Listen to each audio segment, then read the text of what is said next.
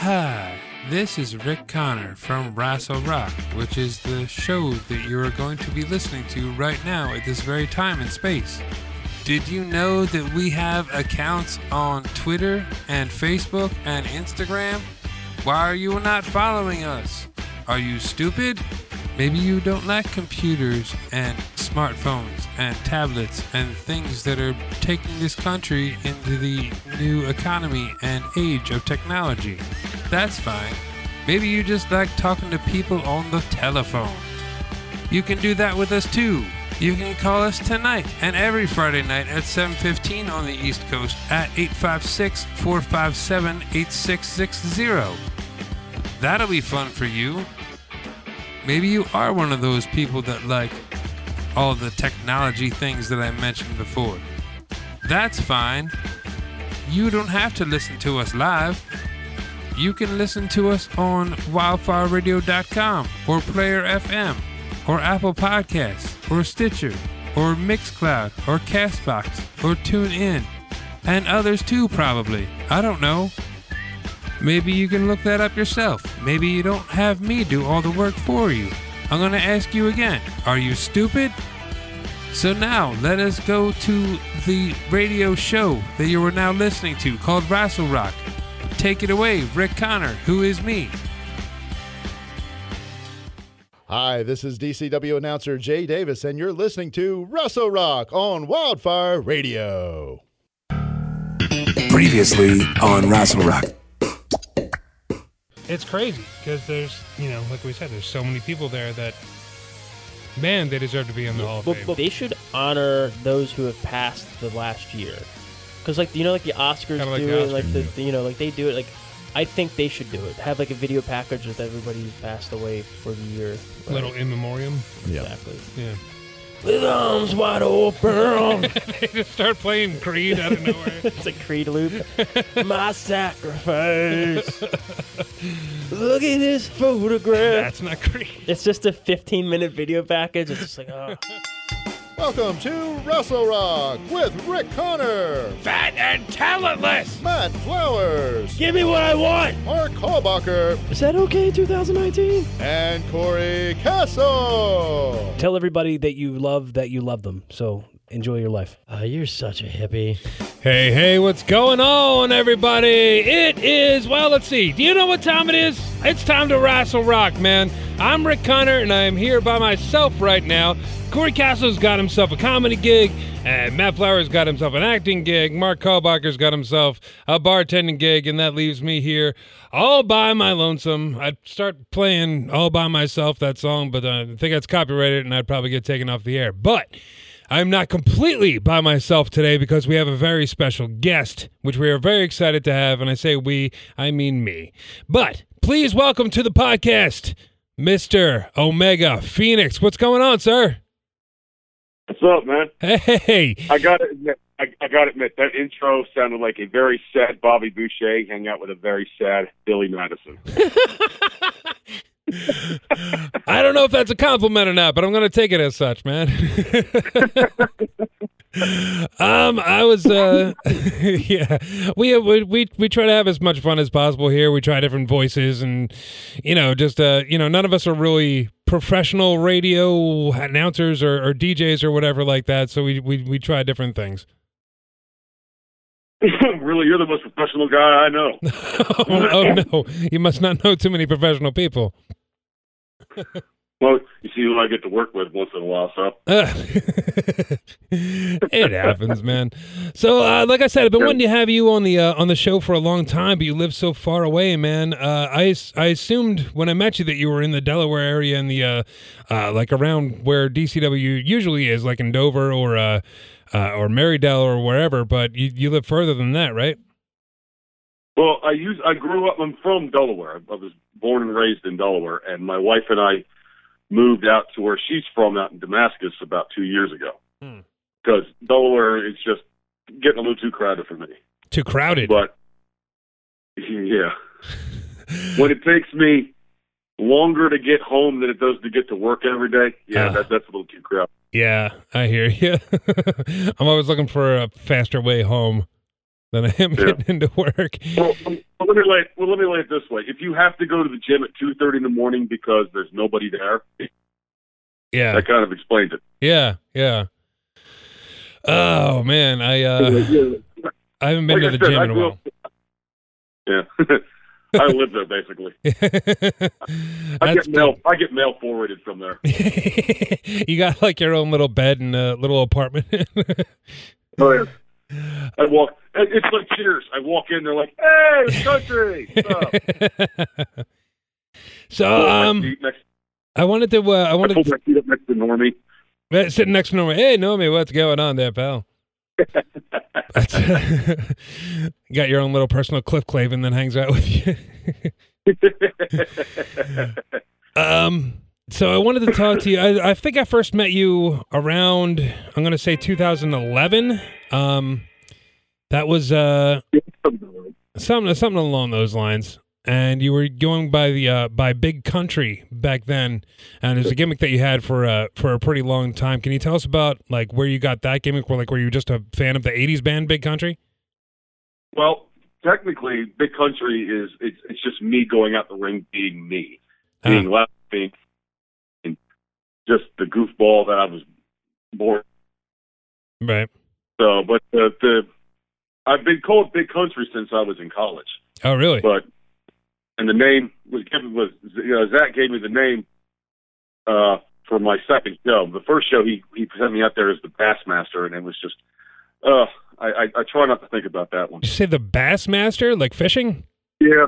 Well, I had a pair of bibs on, and it was back in my fatter days. Oh, so. Okay.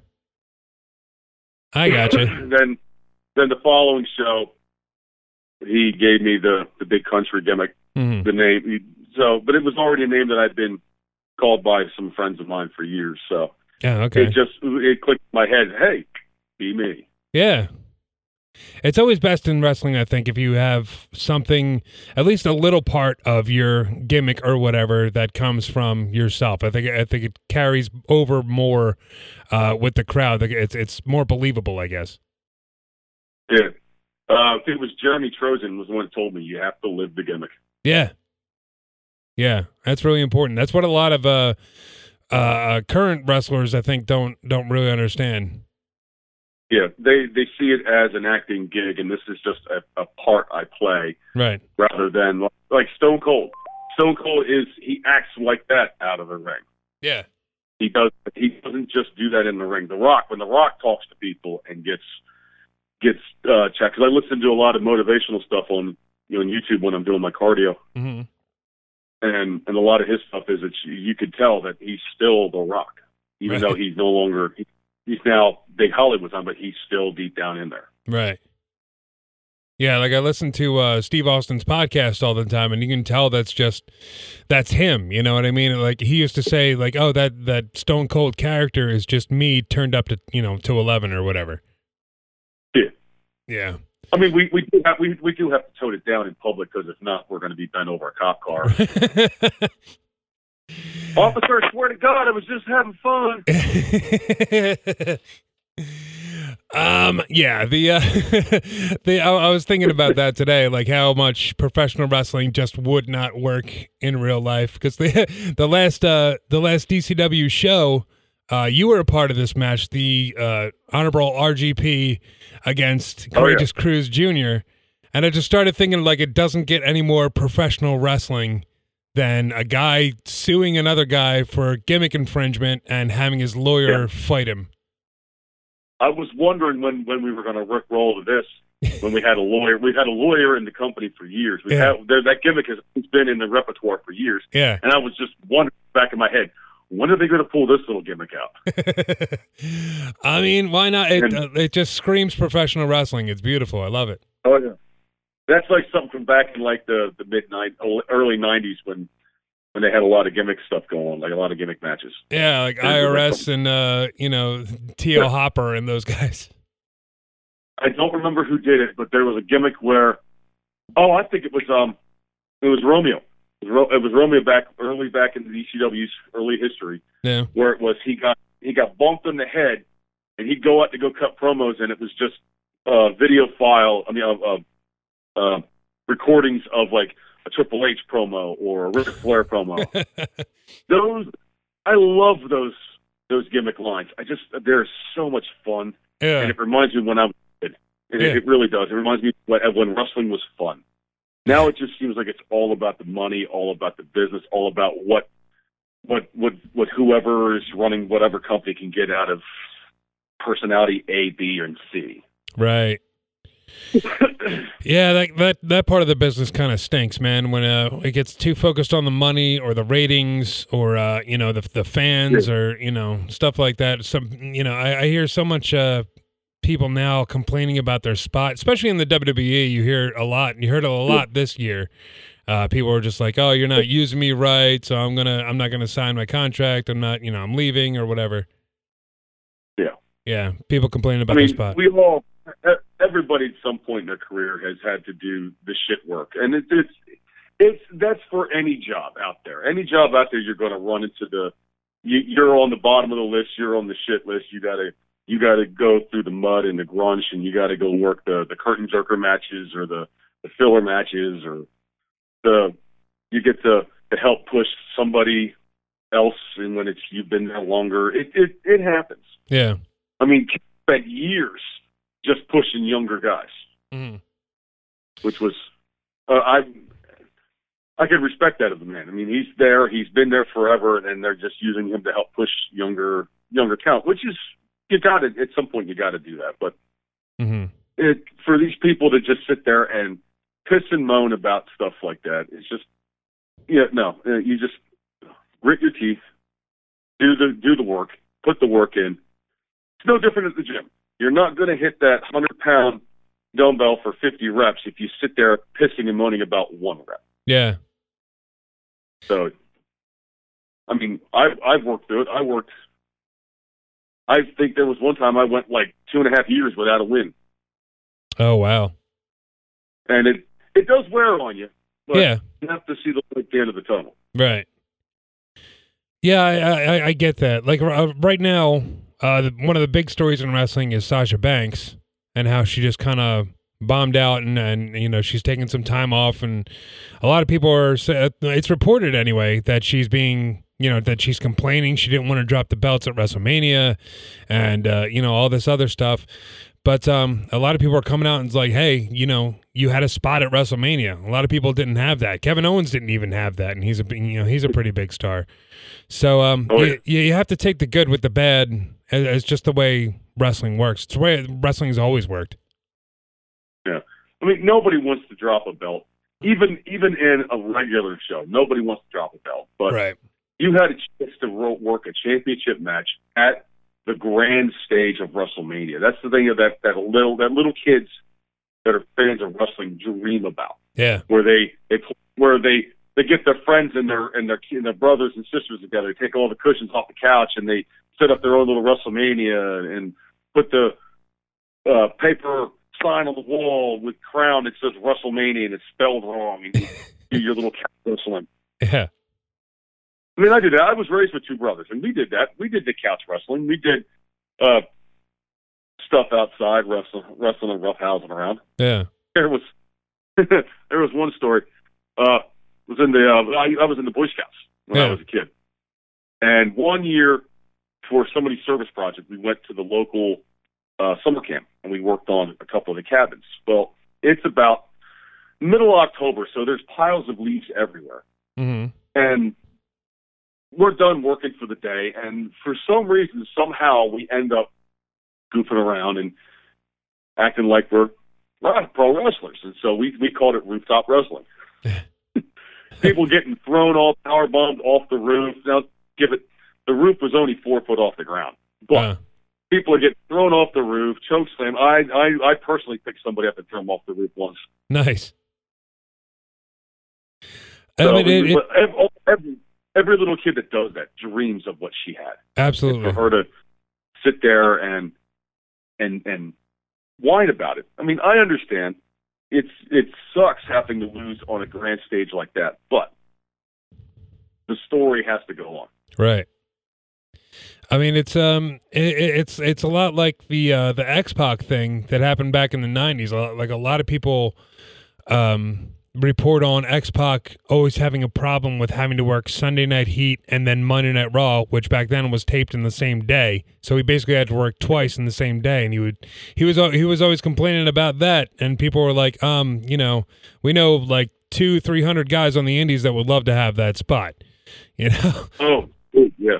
Anytime I see my name pop up more than once on a run sheet, I have to go put on new pants. I mean, I would do this forever for free if my wife would let me. I hear you, man. I mean, it really gets in your blood, and I think a lot of people forget that, you know, like you said, this is something that you dreamed about when you were a kid, when you were watching wrestling on TV and saying, "Hey, I want to do that one day." And when you get there, you know, sometimes you forget that. You forget that you forget that little kid part of you. Yeah. It's funny that you mentioned the Boy Scouts. I think I've told this story on the show before, but I was actually kicked out of the Boy Scouts for wrestling. We used to have our Boy Scout meetings in the school gym, and there would be just like a pile of mats sitting in the corner, and we'd always go over there and, you know, be DDTing each other and stuff like that. And there was this little skinny kid, and I said, "Here, come here. I'm gonna pick you up and tombstone you." Because the Undertaker was brand new back then. He was just out. And, yeah, I dropped that kid right on his head, and I could have broken his neck, but he just got like a stinger, and I got a stern talking to, and I got, you know, my badges and everything taken away and asked to leave. Well, how dare those bad adults tempt you with those wonderful wrestling matches? Right? There's mats everywhere, and I'm a huge wrestling fan. I'm not supposed to wrestle on these? I mean, when I was in high school, I tried out for the wrestling squad once, and the whole time I'm getting ready for it, my dad's talking to me. He's like, "Look, don't do what you've seen on TV." I'm like, "What do you mean?" It's like, "Look, you're bigger than all these other kids. Do not grab them and pick them up and throw them." But that's nothing, isn't it? He's like, "No."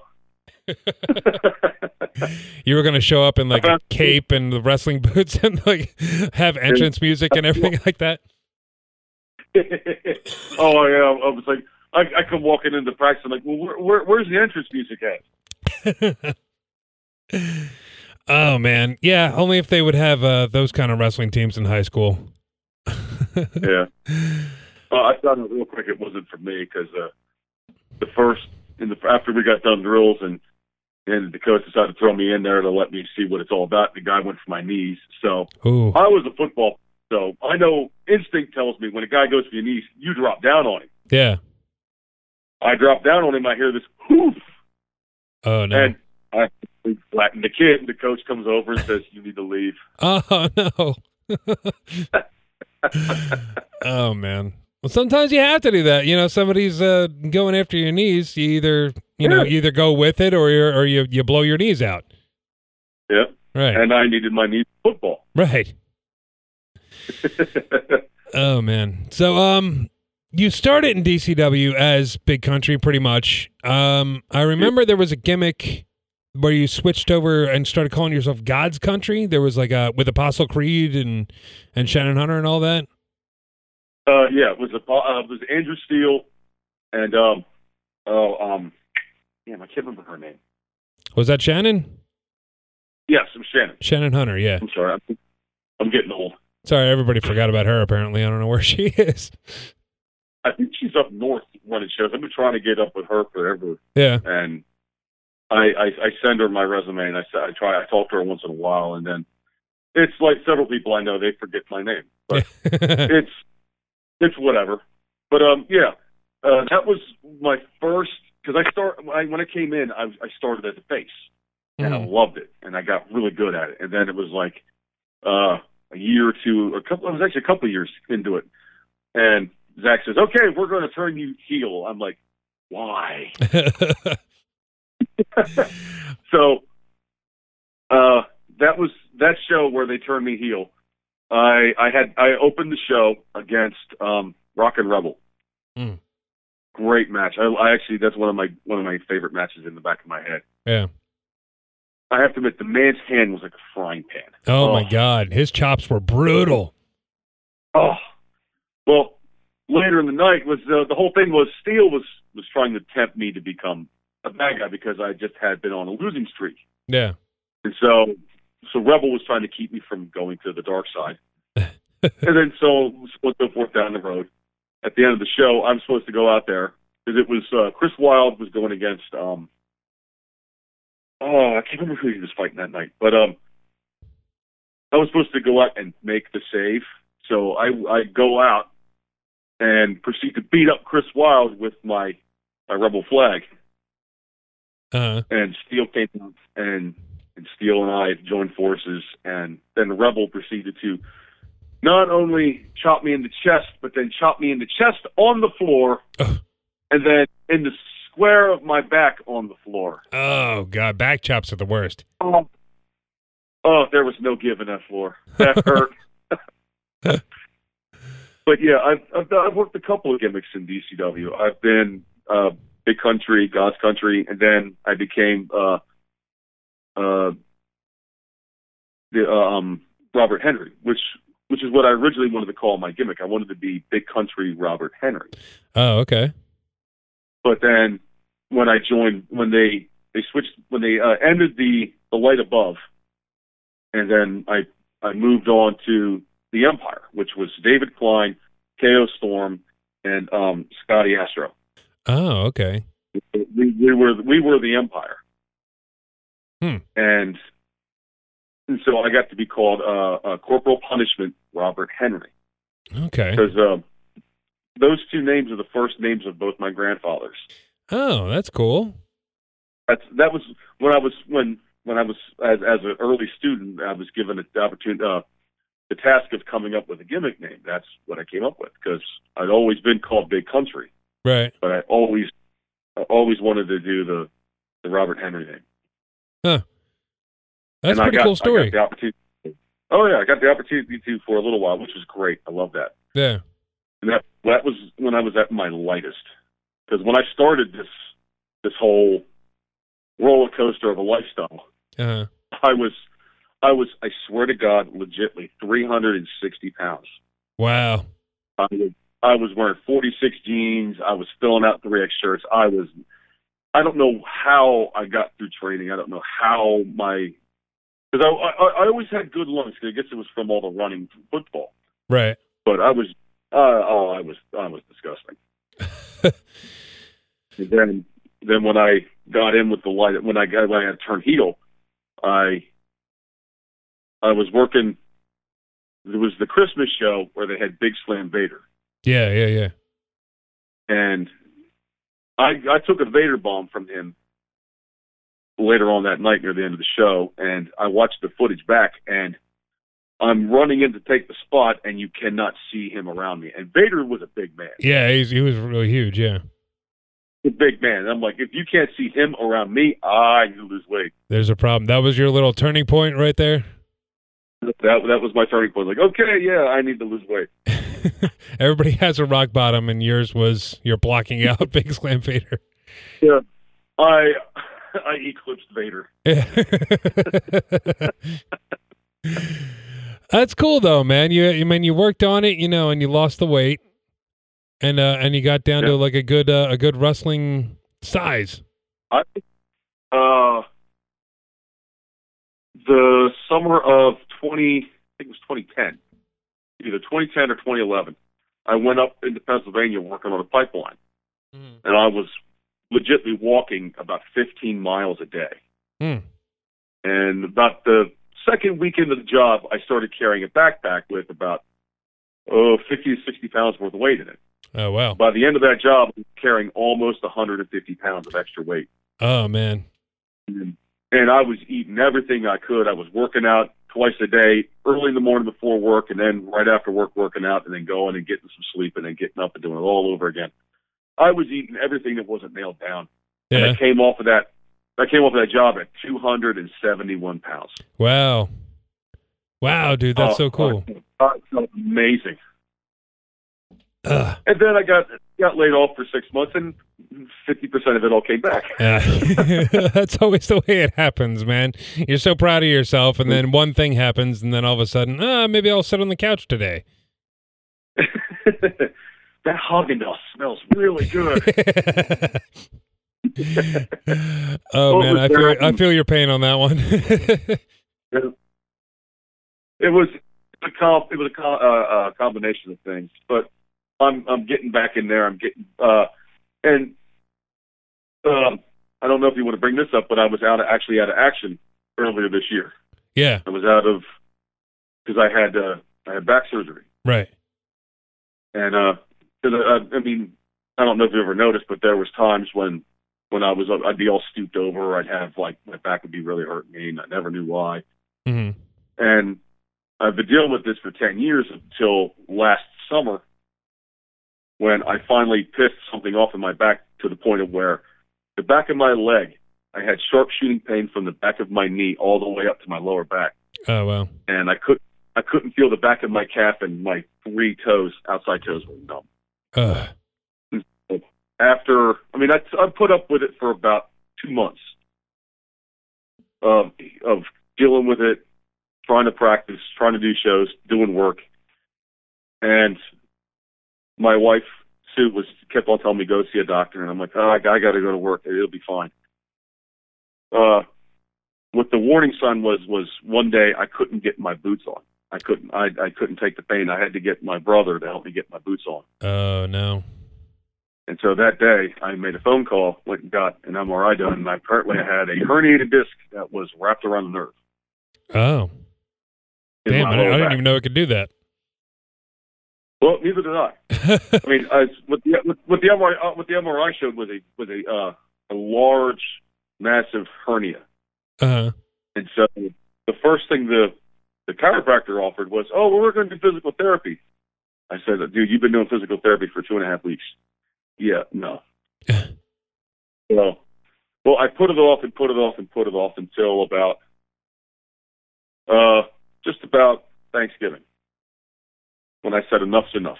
Yeah. Called a surgeon, went and saw the surgeon, and I almost backhanded this guy. Really? The first words out of his mouth was, "Can you live with this?" Can you live with a knife in your back? I looked this poor little man in the eye and said, "Look, Doc, first of all, if I could live with it, you wouldn't be talking to me right now." Right. Secondly, I've been a miserable bastard for the last 6.5 to 7 months. Right. My wife is threatening to throw my ass out of the house and divorce me because she can't take it no more. You got to fix this. So what, was he saying that he didn't want to fix it? Like he didn't want to do the surgery and you should just try and be okay with it? Well, it's apparently a lot of people, they hear the word surgery, and it's this big, looming, terrifying word. Right. And it just, apparently it scares people to the point of where, I don't want surgery. I'll do the physical therapy. When the physical therapy hasn't worked in 6 months. Right. And he said, okay, and he penciled me in for January the 4th. And I mean, almost all of last year, I was taking Advil and Tylenol like they were Skittles. Oh. I was taking handfuls of these things at like every 4 to 6 hours just to be able to cope. Yeah. And the mornings, you did not want to be around me in the morning. I think on that job, I think I grabbed one of the foremen up because he said something ignorant. And I was not in a good mood. Yeah, just cranky with the pain. I can imagine. Oh yeah, and not being able to sleep right, not being able to work out, not being able to do anything. I'm barely able to get dressed in the morning. Right. So I went and got the surgery, and I woke up. I think I might have offended them poor ladies because apparently I cussed a lot when I woke up from the anesthesia. Yeah. Because it was still hurting. And in my drug brain, I'm this, call it off. Why do I still hurt? But with much more colorful metaphors, according to Sue. Right. According to Sue, I use a lot of colorful metaphors. And then as I slowly woke up over the next hour, I'm like, oh my God, my toes, though. I could feel my toes. My leg didn't hurt. I could feel the calf again. I was like, oh. So Sue sitting next to me, and I said, "Where's that doctor?" She's like, "Why?" All kind of like scared. I said, "I'm going to kiss that man because now I don't hurt." and he said it was going to be 3 months out of the ring, 1 month of absolutely nothing. Yeah. And by month two, I could start doing light stuff. But I made it a week and a half before I had to start doing cardio. Yeah. I couldn't sit there no more. I had to do something. Yeah.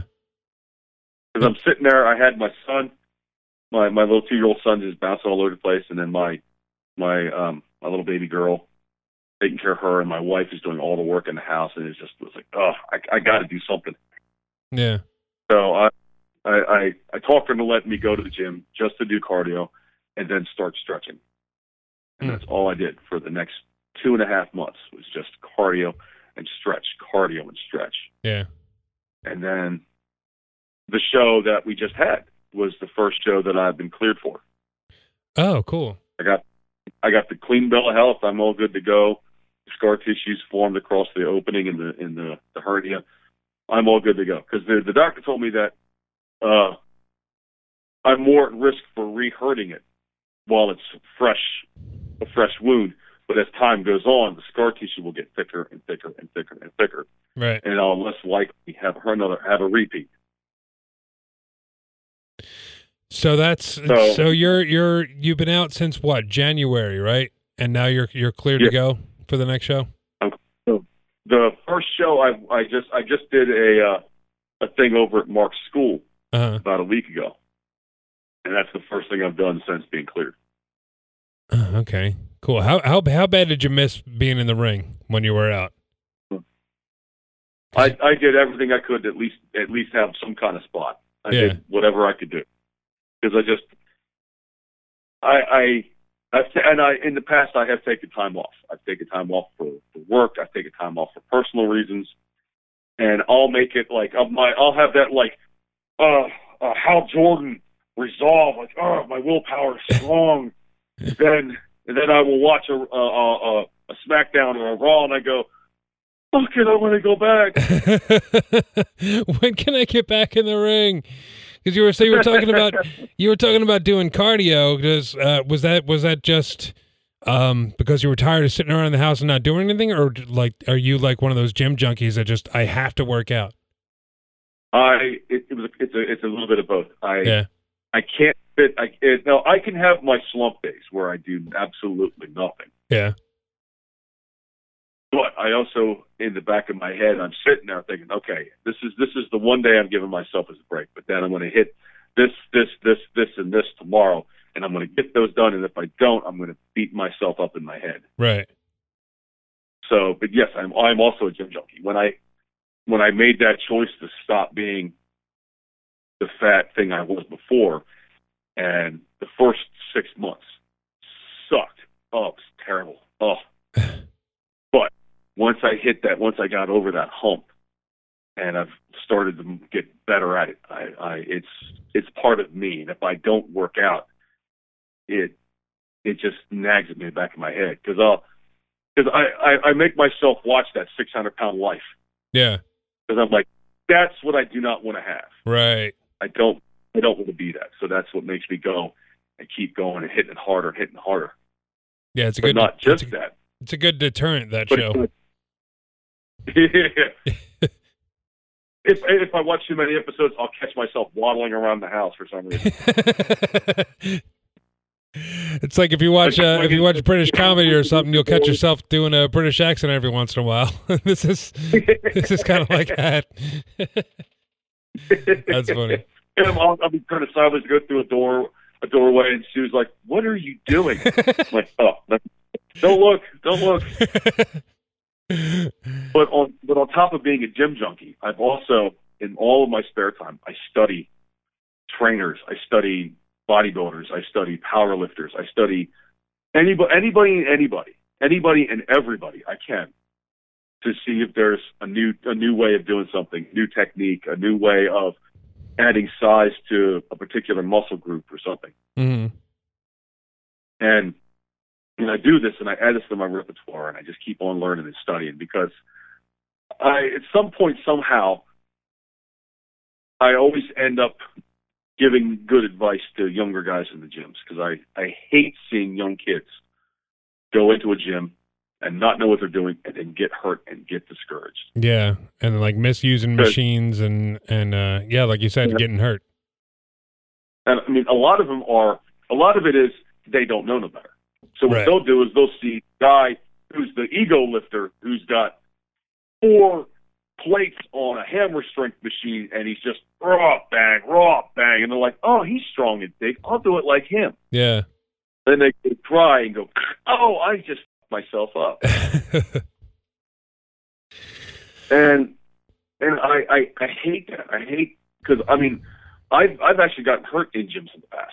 Mm-hmm. And in high school, I took a barbell across the face. Oof. Somebody didn't know what they were doing, and it was a loaded barbell. And I'm damn lucky it didn't break my skull open. Yeah. The doctor was impressed. He looked at the X-rays, looked at me, looked at the X-rays, and says to my mom, he said, "What do you give him?" I was like, "What do you mean? He doesn't have a scratch on him.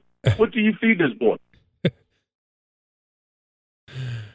and I mean, I've had plates dropped on me, dumbbells thrown at me, machines turned over on me. Oh wow! Because the people don't know what they're doing. Right. Yeah, people just go. People just go to the gym and they I can figure this out. And there's instructions written on this machine. And I've seen people lift weights before, and then, they're before you know it, they're on YouTube or some Facebook video. Like, look at this idiot doing this wrong. At Gym Fails. Yeah, I love that channel. I love it too. I actually have footage of about half a dozen people that I'm tempted to. If they ever piss me off, I'm sending the video to the guy that puts them together.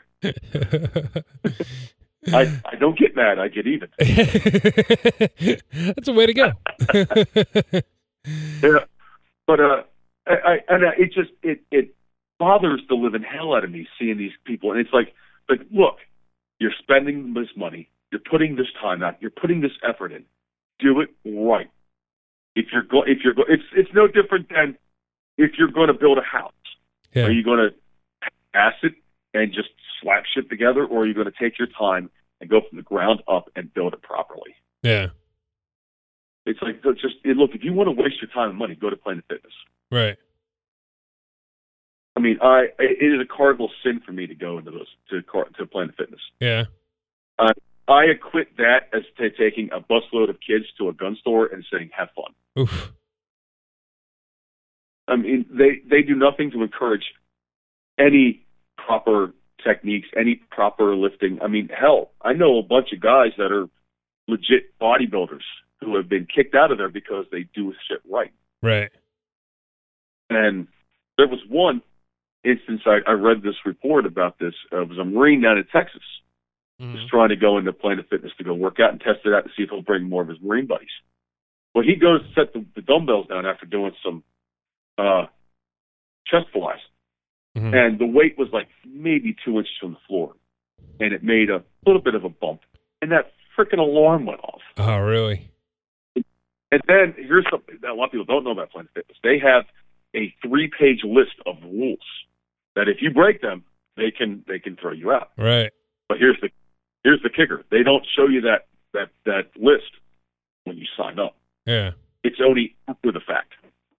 Yeah, after you break the rules, then they'll present the rules to you. Yeah, it's like, where was this? Yeah. Oh man. And it's a rough game. You have to kind of do like your research, like if you're doing anything else, if you're getting into, like you said, house building, or if you're getting into, being an auto mechanic or anything like that, do your research and find out what you need to do. In the last week, I've actually enlightened a couple of kids, and about two or three of them actually, young kids who are just out of high school. I told one, I said, how old are you? He said, I'm 24. I said, stop doing deadlifts. He's like, why? I said, because I screwed my back up by doing deadlifts and squats wrong when I was younger. And that's where I originally hurt my back. I was doing 950 on a squat without a back belt. and I came up wrong because I wasn't doing it right. So, and I told him, I said, I've researched it and studied and have learned a much safer exercise that can mimic a deadlift, but it does not hurt you. So it's that kind of stuff. And I tell these kids, it's like, look, on one of my side things I do, I'm a writer, and I don't just sit down and write something. If I'm going to do something, I research it. Yeah. It's one of the books I have planned for one of the series that I'm trying to write is set in Europe right before World War II.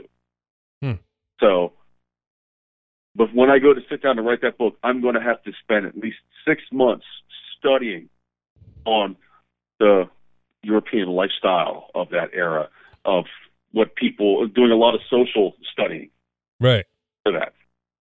And I was telling this to that kid, and he's getting huge eyes, like, really? I said, yeah. And I do the same thing when it comes to training. Yeah. Whenever I'm going to start a new program, or I'm going to add a new technique, I do as much research on it as I can. Yeah. I've spent. Oh, go ahead. Sorry, that's the kind of knowledge that that kind of only comes with age. Because when you're you're in high school, you're just out of high school, you're in college, whatever, you think that you can just take on the world, and you see somebody doing something, and you just think, oh, I know how to do it now. Oh yeah. Yeah, so that like you training and doing research and stuff like that, like that's kind of experience coming back at you. Yeah. I mean, I wish I had somebody like me yelling at me when I was 22. Yeah. Because if I did, I would never have been 360. Yeah. But I think we've gotten a little off topic. But yes, I am a gym junkie. Yeah. I have to train. It's part of me. Mm. That when it's a holiday and I want to plan on going to the gym and I see the sign will be closed, like, oh yeah. How dare you? Why do you do this to me? But I'm to the point of where I'm such a gym rat. I get there like I'd rather be there at 2:30 or 3 a.m. Yeah. So that way I can get a good solid 2.5 to 3 hour workout in with nobody there. Right. I mean, I love it. Whenever I walk into the gym and there's nobody there, it's like I just stepped off the golden elevator and there's the gates wide open. Yeah. With beer and pools and all kinds of shit. Oh, it's great. It's a great. Speaking of training and working out and stuff, you mentioned Mark School, Mark Haro. Is that where you got your start at, or did you start training with him? I stopped. I got my original training when DCW was running their school. Mark was one of the trainers. I trained with the Gemini Twins, Bazooka Joe. Zach Connors was there for a little bit of the training, but I started at the same time as KO Storm, Brandon Rodriguez, and Gene. Okay. I can't remember her stage name offhand. I can't either. But I started with those three, and it was us. It was us four, and we were training with Mark, and the Twins would show up, and or Zach would show up, or Bazooka Joe would show up. And now I know a lot of guys. They'll do their initial training, however long they got to do it, and then they don't practice. They go work shows. They travel, but they don't practice. Yeah. I have been practicing and training with Mark for pretty much every step of my career, all 10 plus years. I practice, I train, and I've been with Mark. That's good that you can go back and still, hey, I want to work on this. It's not just like, oh, I'm done. I graduated the school. Now I'm on shows, so that means I know everything. You can go back and, oh, well, this needs work, that needs work, and that school's still there to help you out. That's really cool. Oh yeah, because I blame my high school coach because he drilled perfection into us. Yeah. You do it perfectly, or you don't do it at all. And so and then that comes back to the whole the whole gym junkie thing. It's like a high. Yeah. Just the training and the drills, and yeah, they suck. But when you're done, it's like, oh, I'm going to do more. Yeah. Yeah, it's kind of like that that mental it's you know, they talk about like runner's high and that euphoric thing that you get, Yeah. but I mean there's also just the feeling of I did it right. I did the best I could do. This is like, you know, it's like a job well done type of feeling. Yes. Yeah. It's an accomplishment thing. Yeah. And it's I live for the training. I love the training. I will never not love training. Yeah. And if I ever get the chance, I would like to pass. Like I said, I would like to pass it on too. Yeah. Because by passing it on, you're respecting the people who taught you. Mm. So let's So that's well, I'm sorry. that's down the road when I'm no longer doing this. So let's talk a little bit about because you're not Big Country anymore. You're Omega Phoenix now. Let's talk about a little bit about this, how this came to be. It was a couple of years ago. What was that? Is that 2016, 2017? It was 2016. Yeah.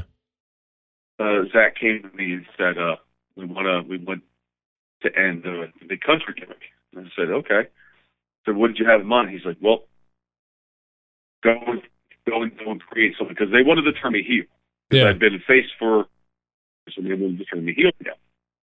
So we both decided that Big Country was just done. Big Country had turned bad, had been face, has been bad. It's time to go on. And so that's how Zach explained it, which is fine. I mean, I was getting into a slump anyway. Right. And a lot of people that know me know that I love Dragon Ball Z. Oh, yeah. I'm a huge DBZ whore. Oh, I love my Dragon Ball. And I'd always, and I like I said before, I'm a writer. I've been a writer, and I draw. I illustrate my own comics and stuff. Yeah. And I've always had a character in the back of my head that was called Phoenix. Mm-hmm. And because I have a serious issue, I can't watch a movie, read a book, watch a TV show without in my head creating a character to add to that, with creating entire backstory and everything to go with it. That's and cool. that's how the Phoenix thing came about. It's the character that I created in my head by watching these shows. Mm-hmm. But then I'm like, well, I can't do it the way it was supposed to be, the original way I designed it in my head. So I've had to change it to where he's the herald of the void, which is basically the end of everything. That's why Zach said we're going to call it Omega Phoenix, because you're the bringer of the end. Yeah. So it's like I bring the end of people's careers and the end of things and the end of it's this whole big circle thing that we had talked about. Yeah. That's what this is represents. It's the end of what I was and the beginning of new, because it's Omega represents the end of my past, and the Phoenix is the rising of what I'm going to do from now on. That's a cool way to look at it, man. I never even thought about that. Oh, I mean, I see symbolism in everything. Yeah. Everything I see some little hidden message in it somehow. So, but now a lot of people in this is where the whole living the gimmick thing is affecting it. It's not really me yet. Right. It's like it was when I was Big Country, I walked out, bang, this is me. Yeah. I've always been Big Country, even before I got into wrestling. So, but this is a whole new thing. And so the best way I could figure out how to break this down for my brain to be able to slip into this is he has to have a massive split between face and heel. Mm-hmm. See, that's where the mask came in. For the character's backstory is when Big Country died, and you saw the video because you put the video, which was great. Yeah. The vignettes of you burning the all your gimmick stuff. Yeah, that was the symbolism of giving into the flames of the void. Because now I've become the herald of the end by burning my past. So that's then. I've enriched the whole story behind this after the fact. So if I had this all figured out beforehand, I would have put a promo together of Craig got the mask, because now it's the mask is how you control the herald of basically. So it's that's the heel side. Yeah, is the mask. Is whoever controls the mask controls the monster. Oh, okay. But then when Craig broke from me, when he turned on me, he forfeited his contract to the mask. So the mask goes back to the void, and now the monster is loose to seek vengeance. To seek justice. Ah, I see. Because the mask represents vengeance, while the face paint represents justice. Uh-huh. And that's very interesting. Yeah. And I've been working this in my head because I'm going to put together 2 promos to start highlighting this. Yeah. It's the way you get the mask is you have to summon the flames of the void, and you're given a choice. Do you seek vengeance or do you seek justice? And to seek vengeance, you have to pay a price. See, something has to be paid for that. And that's why the hashtag chokeslam thing came, because Craig broke the contract without paying. Right. So justice was seeking, chokeslamming him. That and the fans really took that. And I have to give the full credit of the hashtag chokeslam to Ethan Essex. That was all him. Yeah. That was all him, and I thank him every time I see him for that. It's like, yeah, man. There's so many signs and everything out in the crowd now. Hashtag chokeslam Craig. Hashtag this and yeah, which is great because that helps feed the justice side of the gimmick. Yeah, the whole side, which works great. So that's the basis of the character. But I worked with Zach to model this, the whole presence of the heel side, off of how. Have you seen Dragon Ball Z? No, I'm not a huge anime fan, but I've heard of it obviously, and I've seen some some video clips here and there. Okay, well, if you ever get a chance, watch the Cell Saga. Okay. Cell is a genetically created android. And his perfect form is he's this really smug, I'm perfect, I'm the greatest thing ever, everybody else sucks. We modeled the whole, that's why I would stand in the ring and not move. Because it's I'm bigger than you, I'm stronger than you. I have no reason to move and react to you. Yeah. So that was the original side. But now that I've been working on it, I'm like, okay, well that comes back to where the mask is. I don't attack until the mask wielder commands it. Oh, okay. Is how I'm going to work that from now on. If Omega ever gets booked as a heel again, that's how I'm going to have to work it. Is I'm going to have to, because I like the whole idea of having some kind of mysticism behind this character, because you don't see that a lot. No. I mean, because it's like how the old Undertaker gimmick was. Yeah, with the urn and all that. Yeah, that was I really loved that. And then when Kane came around, and that whole smoke and daggers thing, yeah, was great. But that's the future of what Omega Phoenix is going to stand for and represent. That's and pretty I think sweet, that man. might, because I mean, and it was tough for me because I just went from being a guy that moved around the ring and worked matches and did really good to this being this big giant thing that didn't move much, and it was really hard. Yeah. Because I'm like, I can do the forward roll into the bump and all that stuff. It's actually like, don't bump. It's got to be a little rough putting together a wrestling match when your direction is pretty much stand there and sell nothing. I I stand there, you bump off of me, and we call it a night. Oh, but I've been seeing the Omega Phoenix character like in 2018 and you know, seeing more of it become kind of more you than the other, you know, the heel Omega Phoenix. This is like getting back to more the big country ways. Like you can see yourself coming out of this gimmick now that you're a face. I'm trying to not let country bleed too much into this. Too much. That way Omega Phoenix can be something to stand on its own. Yeah. But it's kind of hard not to, because it's I love the fans. Right. My third show ever, I missed my cue because I couldn't hear the music over the crowd. Oh wow. As soon as the song bumped, oh, they went nuts.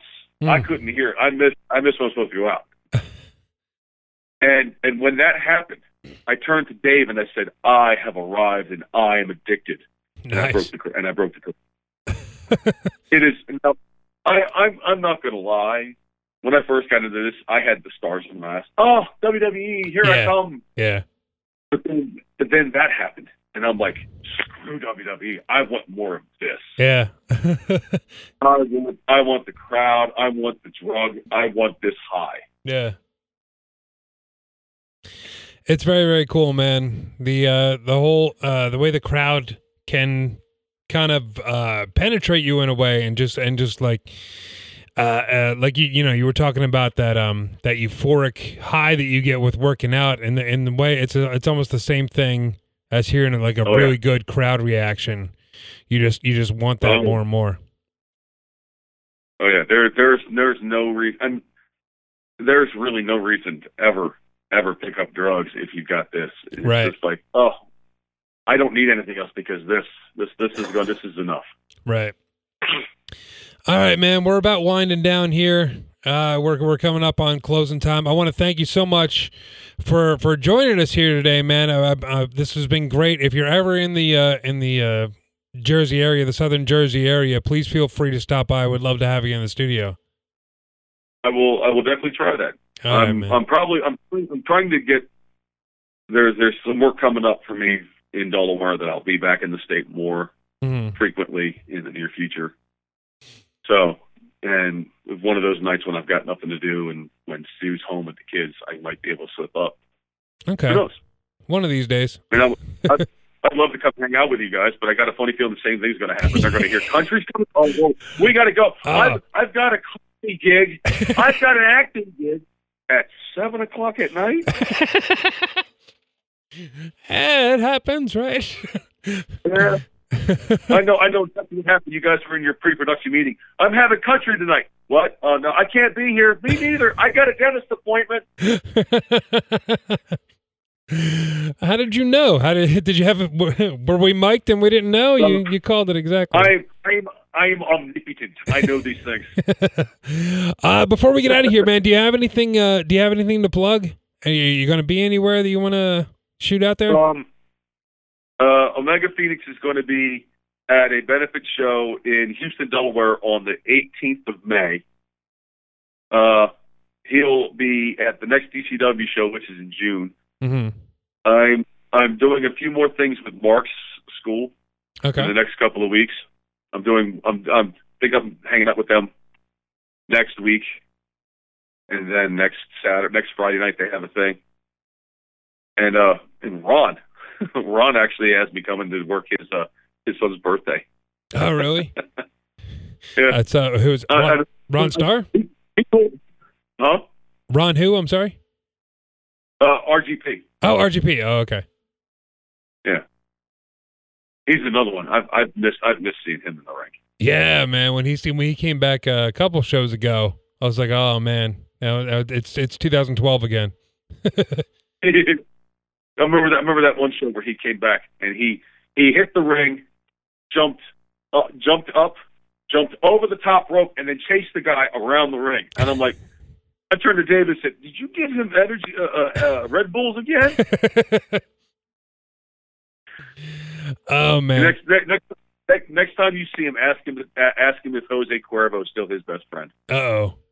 I think I've heard this story, but that'll be a story for another time. I witnessed the whole thing. Oh my God! But I'm not going to embarrass RGP over the air like this. Not tonight. Not tonight. Yeah, we'll save that for next time. If we could drag him up there with me, I'll tell the story because I don't think he remembers any of it. Yeah. Okay, man. That about do it. Thank you so much for coming in and for coming on. And again, we'll be talking to you very, very soon, man. Well, this has been a lot of fun, man. I would love to do this again. Yeah, it's a blast, isn't it? Anyway, I don't get to hang out with many friends these days. So yeah, I enjoy this. It's a curse of being married with children, right? That, and then when you live 2 hours away from people that actually like you. Yeah, that too. All right, man. I'll be seeing you in DCW on June 15th, man. Take care. I'll see you on June 15th, friend. See you next time. Yep. Bye. Everybody out there, work hard, never stop, and fight on. Never stop, never stopping. Nope. All right. I'll talk to you later, bud. I'll see you later, man. All right, bye. All right, man. That was Big Country, a.k.a. Mega Phoenix. He's calling me, obviously, we talked about this. We're going by a Mega Phoenix now. But Big Country, he will always be Big Country in my mind. Anyway, going Big Country in my mind. Let's pretend I didn't just sing that. So anyway, that'll about do it for this episode of Wrestle Rock. Let me throw out some plugs here. Why not? Nobody else is here. Nobody can stop me. Corey Castle, check out his podcast. It's Evolving with Corey Castle. That is on iTunes and Stitcher and, there's so many places you can listen to that. Mark Kalbacher with the Uneducated Podcast. He's focusing a lot on Game of Thrones. Right now, they're going to be going over the entire final season of Game of Thrones on the Uneducated Podcast. Check that out. Matt Flowers is not here. I'm not going to plug his acting thing. I'll let him do that. I don't know if he wants to keep that separate or what have you. So I will give my own network pick. Go check out Worlds Collide on the network because this is probably the last time you're going to get a chance to see Luke Harper. I hear he's leaving the WWE. So check that out. It was very, very cool. For myself, check out my YouTube channel, tinyurl.com/YouTube Rick Connor. That's where I post all the matches that I film and edit myself. Plus, there's a lot of comedy on there. Plus, there's a lot of interesting little tidbits for Wrestle Rock around there. Like all the Wrestle Bell Rock videos are on there as well. So you get to see Corey Castle and Matt Flowers and Mark Kalbacher and all them. And check out our merchandise store, which is teespring.com/store/wrestle-rock. Everything on there is connected to a charity. So if you're buying something off there, you're helping somebody out, which is always an awesome feeling. And also, we have a new partner, syndication we're going into, man. It's indiephilly.com. We will be on the air on Thursdays. If you missed this show live, and if you don't even want to listen to the iTunes version for some reason, you can catch us on indiephilly.com. It's going to be Thursdays at 10 a.m. So check that out, man. And that will about do it for this episode of Wrestle Rock. I'm Rick Connor, and nobody else is here. So let's take it out like we always do with Mr. Nick Burke.